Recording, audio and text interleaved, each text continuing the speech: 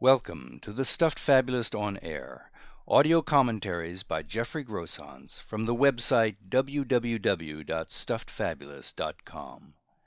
These commentaries present an independent point of view in the form of original fables and parables on psychological, social, political, spiritual, and philosophical questions of today.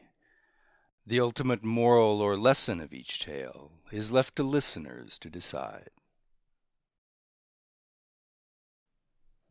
It's hard to imagine an age more enthralled than ours by the minutiae of the self, and more dangerously indifferent to the world beyond, thanks in part to the mainline media's own self-absorbed attachment to the trivial, the trite, and the distracting. But the future may bring even greater displays of national narcissism yet. If so, the following tale will have to be rewritten. For the present, though, that scarcely seems necessary. Narcissus. Once Narcissus decided to step back from his pond. The place had simply grown too popular of late. If you could barely see yourself anymore for the reflection of the crowds peering over your shoulder, why hang around?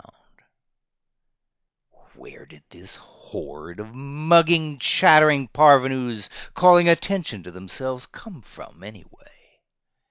What absolute frights they were!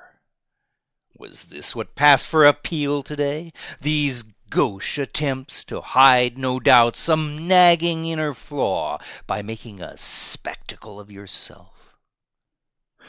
Did they think the way to rival his charisma was to put their ill-favored psyches on full display?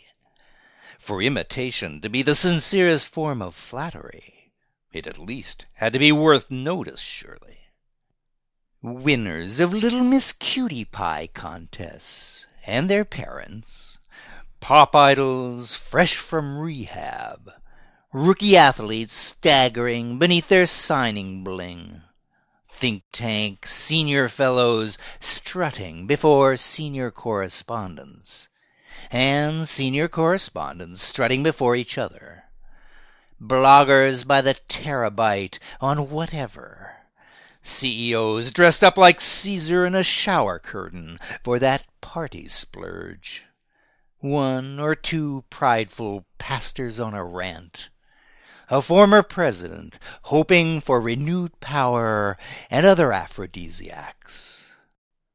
These and so many more in the full gamut of self-flattery were here. Even leaning as far as he could over the edge of the water offered Narcissus no escape, since these unwanted companions all strained to do the same, clouding his own inimitable allure with rank upon rank of their close monotony, like the same Facebook site with 1,000,000 hits at once. Narcissus had been oblivious in the past to what formed the background to his self-infatuation. For all he'd been aware or cared, it might as well have been a wasteland as anything else. But now he wondered what really did lie beyond this crush of poseurs. Were there immense continents to explore out there? Challenges to awareness just waiting for discovery? Narcissus found it hard to imagine there could be. For as long as he could remember, there had always been more than enough space within the bounds of his own ego for another galaxy or two if some diversion was needed. Not that he'd felt the need very often. When you already knew pretty much everything about yourself worth knowing, why bother? Yet what if there actually was something else out there? Nothing was impossible, after all. Unlikely to the point of vanishing, to be sure, but not utterly impossible. And if he, Narcissus, could envision the mere possibility, then possibly it could in fact merit his attention. So how might this larger world present itself? Here even Narcissus had to concede. Gazing perpetually at your own reflection probably wasn't the best preparation for finding out. But when that reflection had been the only map you'd ever needed before, following a new one presented a daunting prospect. This whole business was going to be hard, no doubt about it. Not being in the know at all times was damaging enough to one's self-esteem, but much less than the mortifying thought anything of consequence was not already to be found within yourself. Once past the admission that the limit to his own attention span might not in fact correspond to the limits of the known world, however, Narcissus reckoned the next step could prove easier to take, and the ones after that easier yet. He just had to find the will to set out in the first place, and the rest should come of itself. Then he might also find the will to regard whatever he encountered not as a glassy tribute to his own perfection, but a revelation of all that the summons to know thyself allowed no room to ignore, nor time to lose.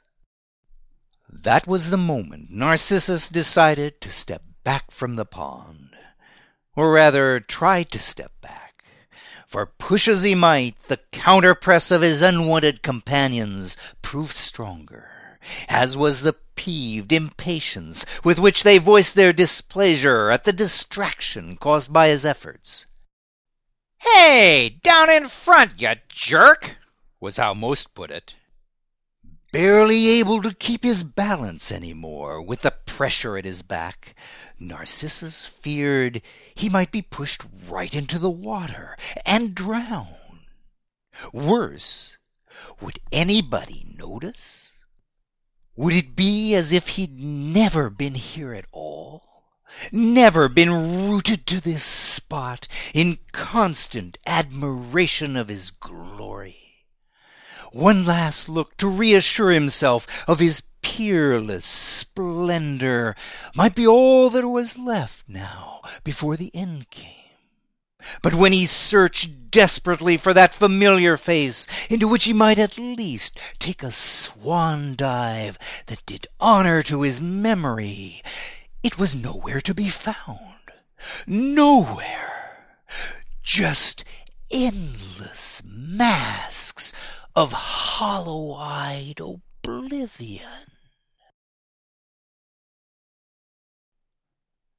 More fables and parables like the one you've just heard are available for reading, downloading, and forwarding at www.stuffedfabulous.com.